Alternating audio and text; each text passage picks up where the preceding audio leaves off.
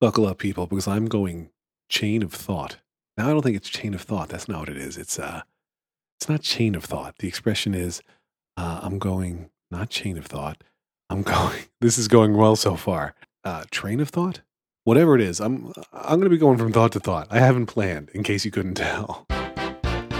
Your Daily Lex. First of all, I want to say that I think that I have been sounding slightly weird on this show. I believe it's because I've had this cold that I still haven't kicked, and I think that's the problem. But I don't know. I can't shake this. There's something weird going on with my voice on this show, and I thought you should know.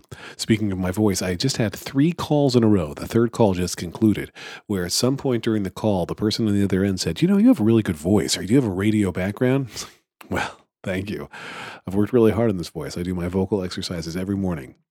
10 push-ups a day. Man, that joke was funnier in my head, trying to do a push-up that was a vocal thing. Anyway, I like you, when I need advice, I turn to John Siracusa, and I thought that he would be the guy to ask about if I should get another video game console.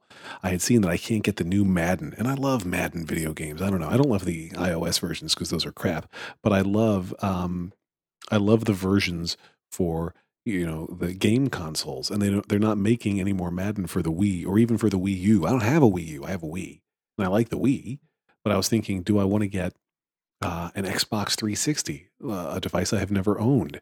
And then if I get one, do I want the 4 gig or the 256 gig? And do I want to get the one with the Kinect bundle? And I assume you do, but let me go to John Siracusa and see what he says. And his advice was don't get one.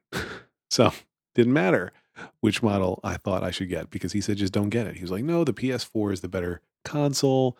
And I said, John, don't forget, I'm trying to find games that are family friendly, that I can play with everybody in the family, and it'll be wonderful. And he's like, nah, then you should just get the Wii U. But then I can't play Madden. We haven't solved the Madden problem.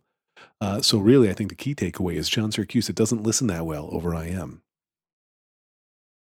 Speaking of listening to me, my ZipRecruiter ads that I do for radio are apparently they've dialed up the schedule a lot. They're playing them everywhere right now. I know the company just got some more funding, and I think they've put it all into their radio campaign budget, because I'm getting more calls than ever from people saying, hey, did I hear you on the radio? My mother-in-law heard it. My wife heard it.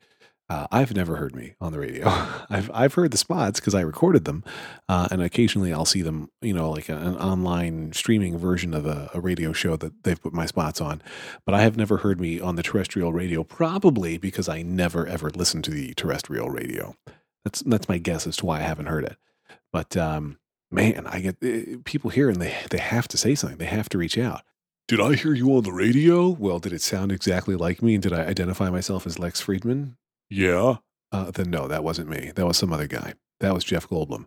And what's extra fun is when people who don't know me then recognize me. Lex Friedman. How do I know that name? Some guy on the phone earlier this week was like, you sound so familiar, and your name sounds familiar. And I'm like, do you listen to sports radio? It's like, no, I listen to Howard every morning. I'm like, well, now I know where you know me from. Now, when he said he listened to Howard each morning, I thought he meant Howard Stern, but in fact, he meant Howard Stern. I was going to try to make up some big bogus story about a fictional Howard that he listens to, but nope, not it. Not it at all. I'm a liar. The point is, I'm a liar. I also should tell you, I should tell you in the context that I've only just hit the 4-minute mark almost as of now, and I want to fill up another minute. So I should also tell you, I had gone into the storage room in the basement to dig out some old CDs that I had never ripped my iTunes collection over the past couple of decades, and I've been slowly ripping 1 or 2 CDs a day because I'm just not very active about it, but I'm enjoying hearing this old music that I haven't listened to in a while. Presidents of the United States of America albums. And I'm turning my head to see what other album, all kinds of fun albums. When I had been talking about Robin Williams, I wanted to go find that stand-up comedy routine from Comic Relief. And when I was there, I saw these other old CDs, and so I just started taking up some stacks. But sitting on my desk right now, I've ripped it, but I haven't listened to it again, is the soundtrack to the the seminal 1994 film The Flintstones. The album is called Music from Bedrock. It's got the Wall Lifetime Music Guaranteed sticker on it, so I know they'll replace it if I need them to. But it's got the BC 52s covering the Flintstones theme song, and so how bad an album could it be? Don't answer that. Lex.